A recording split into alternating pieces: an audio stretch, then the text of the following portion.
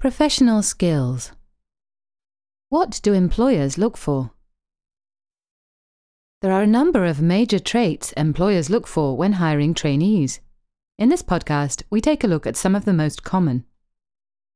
Impressing a current or future employer is as much about having the right attitude as the right qualifications, technical skills, and experience. There is a raft of traits that employers always look for, while other qualities tend to be more trend-based or as a result of supply and demand. The good news is that many of the most important traits are also some of the easiest and least costly to attain, simply by picking up and demonstrating good habits. And chief among the characteristics employers like is a sense of initiative.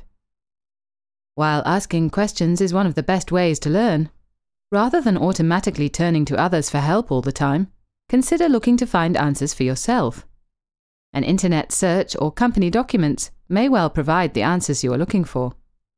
Trying to work things out for yourself will demonstrate initiative, and people will be more inclined to provide assistance when you really need it if you don't bombard them with numerous requests. Exceed expectations. An ability to exceed expectations is always a positive attribute, and it is always better to surprise your manager or clients by delivering something earlier than expected than to make a promise you cannot keep. Try to negotiate realistic deadlines and then do your best to complete the task in the shortest possible time.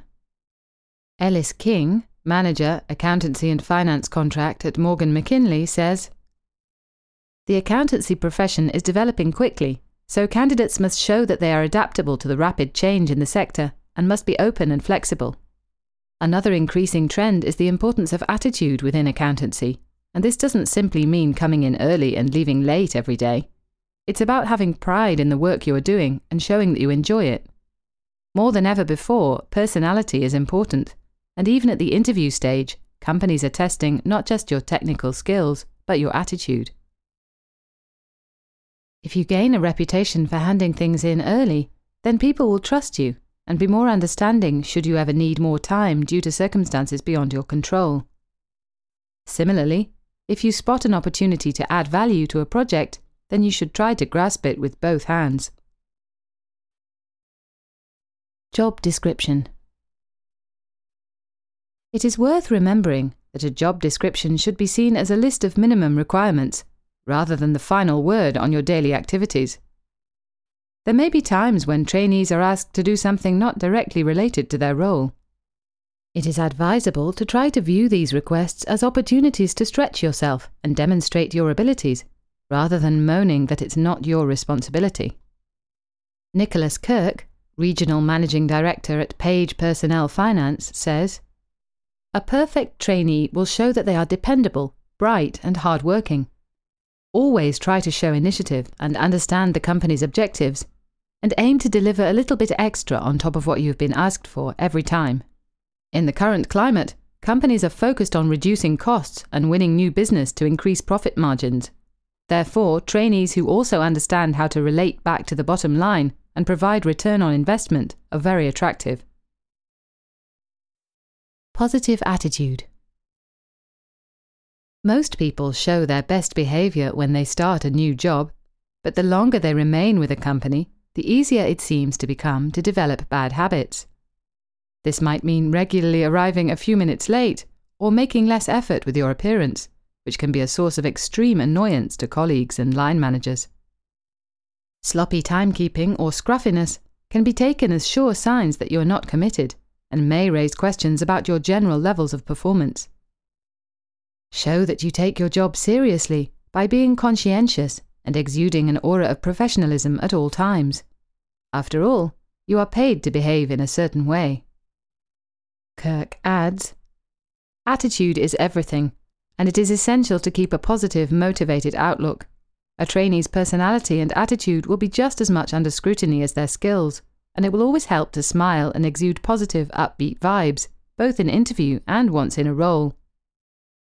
The way trainees present skills and experiences to a potential employer is also vital. For many trainees, finding a way to stand out from the crowd will be the key. Robert Half Managing Director Phil Sheridan adds, While employers will want to see that you have invested in your accountancy studies, some of the softer skills, like communication, interpersonal and presentation skills, will be distinguishing factors in trainee accountants, as will be motivation and a willingness to learn. Accountants of all career levels should have a fair understanding about how their role fits into the larger business. Displaying a sense of commerciality, by understanding the key business drivers, including revenue and growth targets, will help new trainees understand the business and therefore more actively contribute to its success. Interest in employer. Commercial awareness is another of the most important attributes for a finance director to have, so it figures that trainees should show interest in an organization's operational activities as early as possible, while at the same time retaining a focus on the numbers.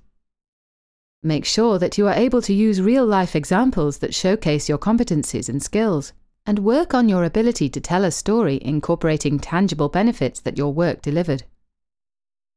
Karen Young, director at Hayes Senior Finance, says, "Employers are also looking for trainee accountants who are hard-working and proactive.